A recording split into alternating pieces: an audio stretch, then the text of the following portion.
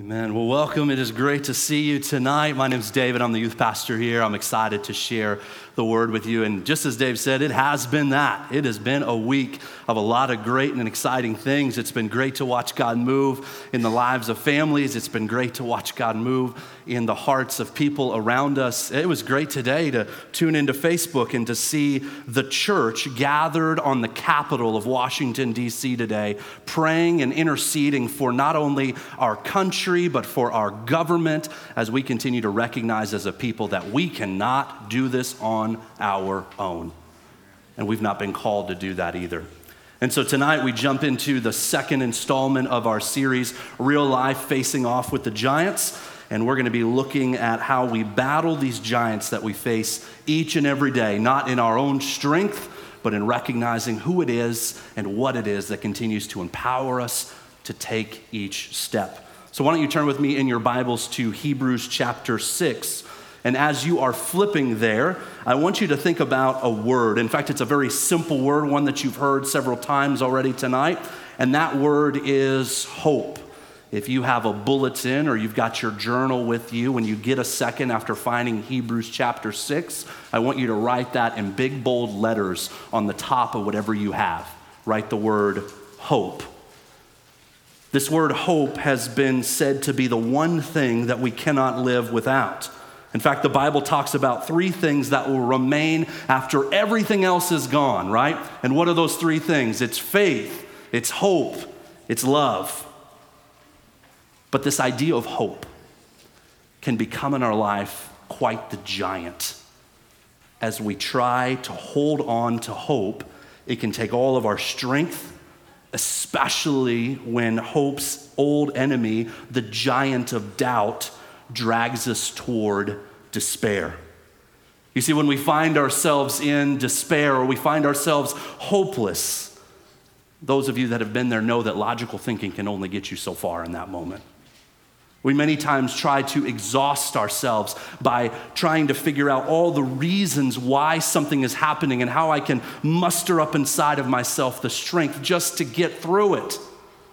And even if we could fathom the despairs of all the things that are around us, we still will find ourselves lying one day in a hospital bed or standing beside the same grave or sitting in that same empty house day after day. Here's the truth. We need something solid to hold on to. When the storms of life are crashing around us, what can we do to hold on? The better question is, in whom can we hold on to? The writer of Hebrews says it this way in verse 18. We who have fled to take hold of the hope set before us may greatly be encouraged. We have this hope as an anchor for the soul. It's firm and secure. This hope, it enters into the sanctuary behind the curtain where our forerunner Jesus has entered in on our behalf. Tonight we look at this biblical truth of hope and how we anchor ourselves to it. Even in the most dire of circumstances, can we answer the question, is hope real? And how does it give me the strength that I need to battle the giants that I face?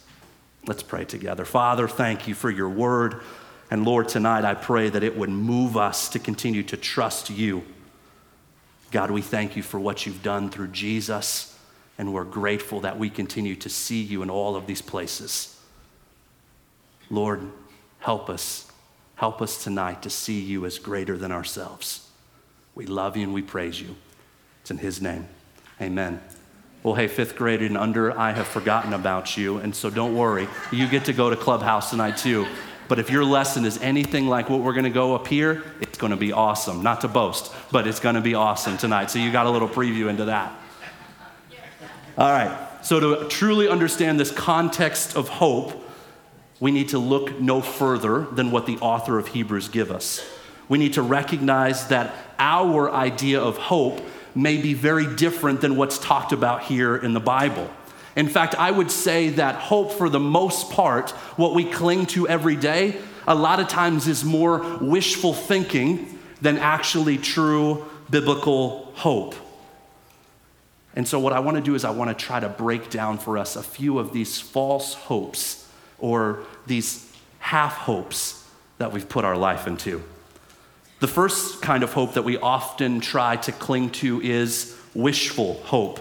For example, let's say that you're on your way to work or you're on your way to school, you're on your way to a big meeting, and that light in front of you turns red, right? Nothing worse than that light turning red, and then you look down the end of Lewis and Clark and every other light down there is red as well. And you think to yourself, man, I wish that light would turn green, right? If only it would turn green, everything else about today would be so much better. But here's what we know. We know that it does not matter how much we wish that light turns green. That light's going to turn green when it turns green, right?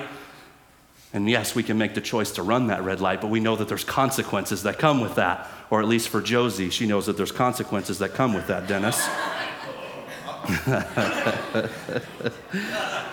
The other kind of hope that we often find ourselves in is expectant hope. And now expectant hope is a bit different because with expectant hope, at least there was something that was done that would cause us to expect something else to take place. For example, let's say that those of you that plant a garden, right? You go out, you till the soil, you water it, you put in the Miracle-Gro, you make sure that the cages are nice and straight, you plant the seeds into the ground, looks great all the way around. But does that guarantee that the harvest is going to come?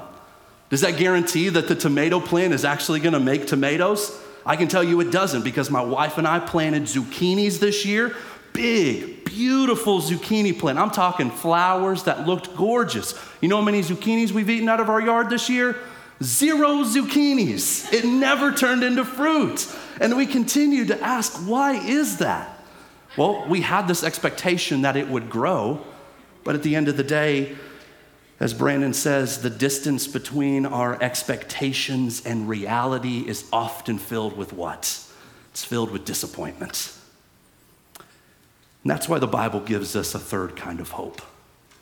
A hope that's solid and real and trustworthy. One that we can actually build our life on. It's called certain hope. This is not wishing hope. It's not a feeling. It's not an expectation of what is to come by my own doing, but rather it's knowing for certain that something has already been done and something is coming. This is what the Bible talks about of being a person of hope. Hebrews chapter 11, verse 1 says it this way. Now faith is the assurance of things hoped for, the conviction of things not yet seen. Notice the connection between faith and hope that's described here. How can we truly have faith if we have no hope? Well, what is faith if we're not hoping in anything that's certain? The same thing goes the other way. How can we have true hope if we've not rooted our faith in something that we know is not going to fail? Take a look again at our text in Hebrews chapter 6, verse 19. And what I want you to do is I want you to have your pen or your highlighter ready, and we're going to underline and circle a couple things here, okay? Hebrews chapter 6, verse 19. We have this hope, underline that, as an anchor, circle that, for the soul, firm and secure. Underline firm and underline secure. Let's talk about an anchor for a minute. If you were to take a look here on the screen, you're going to see a picture of a pretty large anchor. And can someone just really quickly tell me what is the real life purpose of an anchor? What is the anchor's job when it comes to a ship? What's its duty? Someone tell me that. Makes it not float away. Thank you. Let's keep that. Drifting would be the word that we go there. What's the other thing that an anchor does? That's right. It centers it. I heard that out there. It centers it. And what does it center it in? It centers it in the storms that it goes through, right? So the big oil tankers that are continuing to be out at sea in hurricanes and in high winds and in rough surf, they depend upon the anchor to do more than just be a place that they drop so that way they don't drift off course, but also to sturdy them when the wind and the surf begins to toss the boat back and forth. The anchor keeps the boat from drifting, and it provides stability in a storm. Recognize in our life that those are the two things that we need often. But how does the anchor do that? Well, certainly we can look at that anchor that's on the screen, and we know that part of the anchor's construction is important to how it then stabilizes these things, or how it stays in place. First, we know that the weight of the anchor is important. You see, if we were to just drop a small pebble into the ocean, a small piece of something that wasn't dense or it wasn't firm, then what would happen? It would just float to the top. It would be tossed back and forth, just like the boat is. But I want you to also think about the construction of that anchor. Bring that picture up for me one more time. Notice how the construction of the anchor matters. What do you see on that anchor at the bottom of it? What do you see there? A curve, right? Or we would call those hooks. Those hooks are important. In fact, if we look at how the anchor functions, those hooks are vital to the way in which it's able to stay in place. We need our hope. We need our life to be more than just pebbles in the ocean, so we need a weight to them. But we also need to be very mindful that we have to hook our lives into that too. That we cannot just put a heavy weight down at the bottom, but rather our life needs to be hooked and grabbed and situated in something that's true. The Bible teaches that the anchor of our soul, of our lives, is hooked not in the sand, but rather in the firm foundation that is Christ, the solid rock. That's what the church is built on. The Bible teaches that it's not money that we hook ourselves into. It's not fame. It's not friendships. It's not our to-do list. It's not our schooling. It's not our job. The anchor we need is found in the certain hope that God is who he says he is, and he will do what he has promised. That is the foundation we grab ourselves into.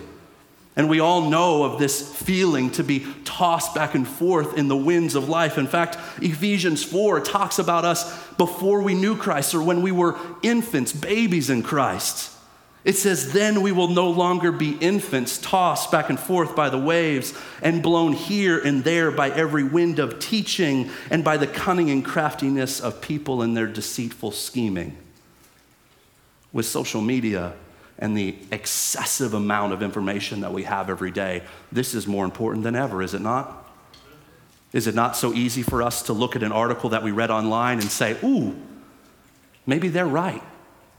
I know what the Bible says, but maybe this person, because they write so beautifully and because they have this gorgeous life, or they seem to be just this champion for all of these things, maybe they're right. Maybe God's word doesn't have it quite right. That's infancy. That's chasing after everything that feels good. My son knows this well. Samuel does not care what he's supposed to eat for dinner. He wants Dawn's suckers that he gives him at the end of service. He would much rather eat that than the potatoes that we give him, right? The same thing is true for our lives. We find ourselves sinking our teeth, hooking ourselves into things that will never sustain. They're temporary, and they cause us to drift away. And just like a boat, drift is so easy to do, especially when the water looks safe and still. How many of you are pontoon boat people, or you go canoeing, or you have some sort of watercraft? Anybody have watercraft? Cool. We should talk after service because I'd love to borrow that for the day. We have these things that we love to go and do, like go out onto the lake to put our anchor in and to do that. And so like if you go out on Patoka Lake, right, that's not a lake in which you're gonna see a whole lot of big surf or big waves or things like that. But if you're in a pontoon boat and you drop that anchor down to the bottom and it doesn't hook into something, what happens? You start to drift away, right? Like the shoreline that used to be really far away, oh man, we're coming up on that thing. Or maybe that place where we were swimming, man, the boat's a little bit further away than that.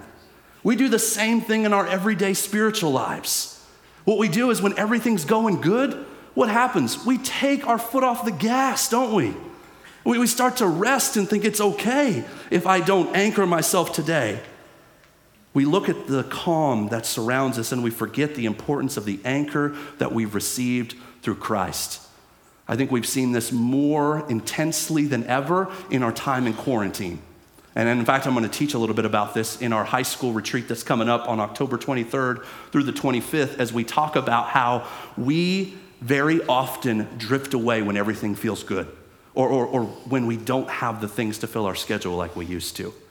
Right? So a lot of people always give this complaint. I'm one of them. I would read my Bible more if I didn't have this, and this to do every day of my life. Anybody been there? Absolutely, right? Quarantine happens. This, and this has gone away. Did anybody grow like exponentially in their Bible reading over quarantine? If you did, praise the Lord. But I can tell you overall, a lot of people fell back in faith. Because we got in this mundane of normality and trying to just create these rhythms of just sitting in front of Netflix and just binging all of this time. And what we found is that as we come back into these things, we're having to rehook and re-anchor ourselves into the truth of God's word, and it changes our life, right? If I'm gonna hold fast to what God has called me to do in this life, then I'm gonna need to anchor into something that's bigger than me. And the thing that's bigger than me is said in Hebrews 6, verse 19. We have this hope as an anchor for our soul that is firm and secure. It enters into the inner sanctuary behind the curtain where our forerunner, you can underline, Jesus has entered in on our behalf. Realize today, just as we talked about in communion, that Jesus has gone ahead of us to create a hope that is greater than us. Jesus' death and resurrection gives us an attachment to the anchor that we need at both ends. On the one end, Jesus has paved the way. He's gone behind the curtain, and he's allowed for us to anchor our hope in heaven because we can't get ourselves there. By our sin, we are separated from God. But because of what Jesus has done, he has gone ahead of us and tied us to that hope if we choose to believe in him. But then there's the other side of that, which is where Jesus has opened up this invitation for us to grab a hold of that hope. And when we grab a hold of this hope that he's given to us, we recognize that these truths, they don't shift, they don't change, and they don't come loose. But often our hands do. Because of what Jesus done, even when we are adrift and tossed back and forth, we feel the tug on our life to return to him, to trust him. But many times what we do is we say, I don't know if I can do that, and we let the rope slip through our hands and we drift further out to sea. Praise be to God that he doesn't abandon us. Praise be to God that he continues to search and to call for us, that we can grab a hold of that line. In fact, what we need to recognize is that hope recenters us with God's plan, even when I feel like I am way, way outside of it. I want to share with you a few ways that we can cling to this hope, even if we feel outside of it. The first is this, is that real hope is built on God's word and not my wishes. God said over 7,000 promises through his word. And we can take those promises to heart because we've seen them come to pass. In fact, the Old Testament, written hundreds of years before Jesus' birth, contains over 300 prophecies that Jesus fulfills in his life. Through his life and death and resurrection. These are not coincidences, but in fact, the odds of that being the case are simply unimaginable. We do not wish that Jesus has done these things. We know for certain that he's done these things. And our hope can be stored in those promises. And it's through this word of God that we've been given, this Bible that we so often just leave on the coffee table or we throw in the backseat of our car, that we discover who it is that has invited us into this relationship. It's through this word of God that we understand God's character. It's through his word that we understand about his faithfulness. It's through his word that we understand that I have a purpose in this life, and it's more than just being on TikTok, right? It's more than that. In fact, Ephesians chapter 2 tells us that you are God's workmanship, created in Christ Jesus to do what? To do good works in which God has prepared in advance for you. Your life has purpose and meaning, and you discover that purpose and meaning when you surrender to His word and His leadership in your life. That gives you hope. Gives you hope when you're sitting alone at the school table. It gives you hope when your job falls out underneath of you. It gives you hope when your health doesn't serve you. Remember the words of Jesus in John chapter 16. He says, I have told you these things so that in me you may have what? You may have peace. And in this world you will have trouble. But take heart, why? Because I've overcome the world. Because I'm greater than that.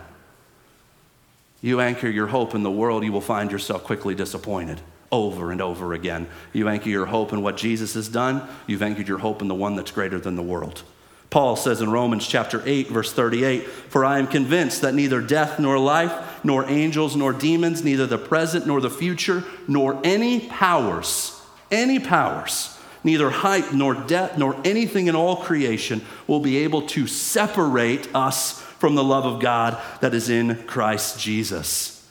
Notice the number of the things that pose difficulty, that pose a threat, that would try to cause separation, yet not one of them has the power to separate us from this hope that we have in Christ.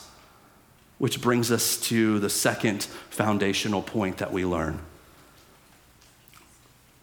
That this certain hope that we have talks about a future hope that has been promised and that is greater than any current circumstance that we might face.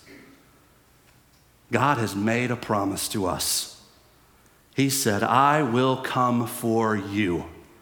Yes, the waves will roar, but you need not to fear, for He has promised to take us to be where He is. Our great hope and the promise is that we have been given the opportunity to trust in what Jesus has done, and that we can trust in the hope that seals for us in heaven. In that moment that we pass away from this earth, there will be no more death. There will be no more crying. There will be no more pain. There will be no more cancer. The former things of life will have passed away. And the one seated at the throne, the anchor for our soul, says this, behold, I have made all things new. You see, the earth will rumble, the sky will roar. And those that don't know Him, they will tremble and they will fear. But as people who have trusted in the promise of God, we do not fear death nor the return of Jesus. Rather, it is our great hope, a certain hope that He will return. We celebrate knowing the end of the story. Those who refuse to submit to that, they will continue to be passed back and forth by the waves and the cunningness and the fads and all the things that would try to make them think that they can do this on their own. The last thing that true, honest, real hope does is that hope brings us home. John chapter 14, Jesus says, let your hearts not be troubled. Believe in God, believe also in me. In my Father's house, there are many, many rooms. If it were not so, I would have told you. And why would I have gone to prepare a place for you? And if I go to prepare a place for you, I will come again and I will take you to myself, that where I am, you may also be. Let me ask you today, what is it that you are so excited for when this world passes away? Certainly, there are things that we get excited for in this world, like waking up and taking a fresh breath of air in this beautiful fall weather that we have. Yes, we get excited to see the birth of children that God has been so faithful to provide. Yes, we get excited to see the victories that happen here on earth, but nothing in this world can compare to the future excitement and hope that we have in heaven. Nothing can compare to that. Maybe for you, it's looking at this reality that there will be no more pain. Maybe it's for you the hope of seeing the loved one that you know believed in Jesus Christ again. Maybe for you it's seeing the face of your Savior Jesus. For me, I look most forward to hearing the roar of worship as every tribe and tongue, they all worship the same God, the Lord of Lords, the King of Kings. Know that the celebration is already underway at our true home, and this compels us to live differently. When we understand the future glory of heaven, we see that the giants of our present begin to shrink. Romans 8, Paul says, I consider that the sufferings of this present time are not worthy with the glory that has been revealed to us. The results of the scan that we received, the struggle of trying to fit in, the pain of missing out on something, they all hit a little differently when we understand this trustworthy and certain hope that we have. And it's this hope that charges us forward. It's this hope that calls us to be more than just participants. I shared in staff meeting on Thursday morning, one of my observations of what God has been doing in this past week is watching people step up to the plate and not ask, where can I just serve at? Which we know that we've been called to serve and to love and to continue to look at Jesus' model. But they've asked, where can I lead at? Where can I use my gifts, my talents, my story to influence those to know this hope that I know in my life?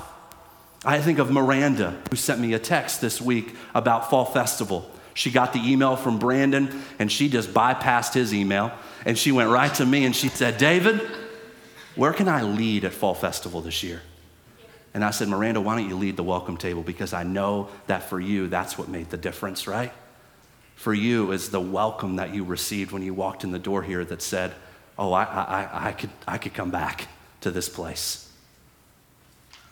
Scripture says it this way. 1 Timothy chapter 4, verse 10. This is why we labor and strive, because we have put our hope in the living God, who is the Savior of all people, especially to those who believe. Today, if you are ready to take your next step, to anchor your life in something that's greater than the world, then I invite you to come and let's have a conversation about your next step. Would we not be so foolish to continue to try to put our anchor into the sands of the everyday? But may we anchor our hope in the rock of eternity, the hope of Jesus Christ, who has allowed for us to say yes to him. Let's stand together. Let's pray.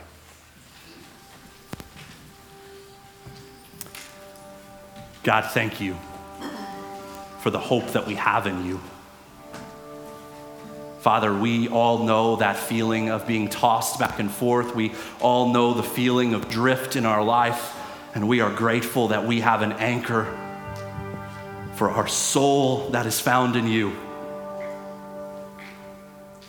Lord, I pray that you would help us to take our eyes off of ourselves and our current situation, and that we would lift them to you in heaven, knowing that you're greater. God, that we would know that every moment that we have here on this earth is an opportunity to trust you. Father, for wherever we are today, I pray that we would let go of ourselves and that we would cling to you and know that you don't move, you don't shift, and you don't come loose. Father, thank you for Jesus.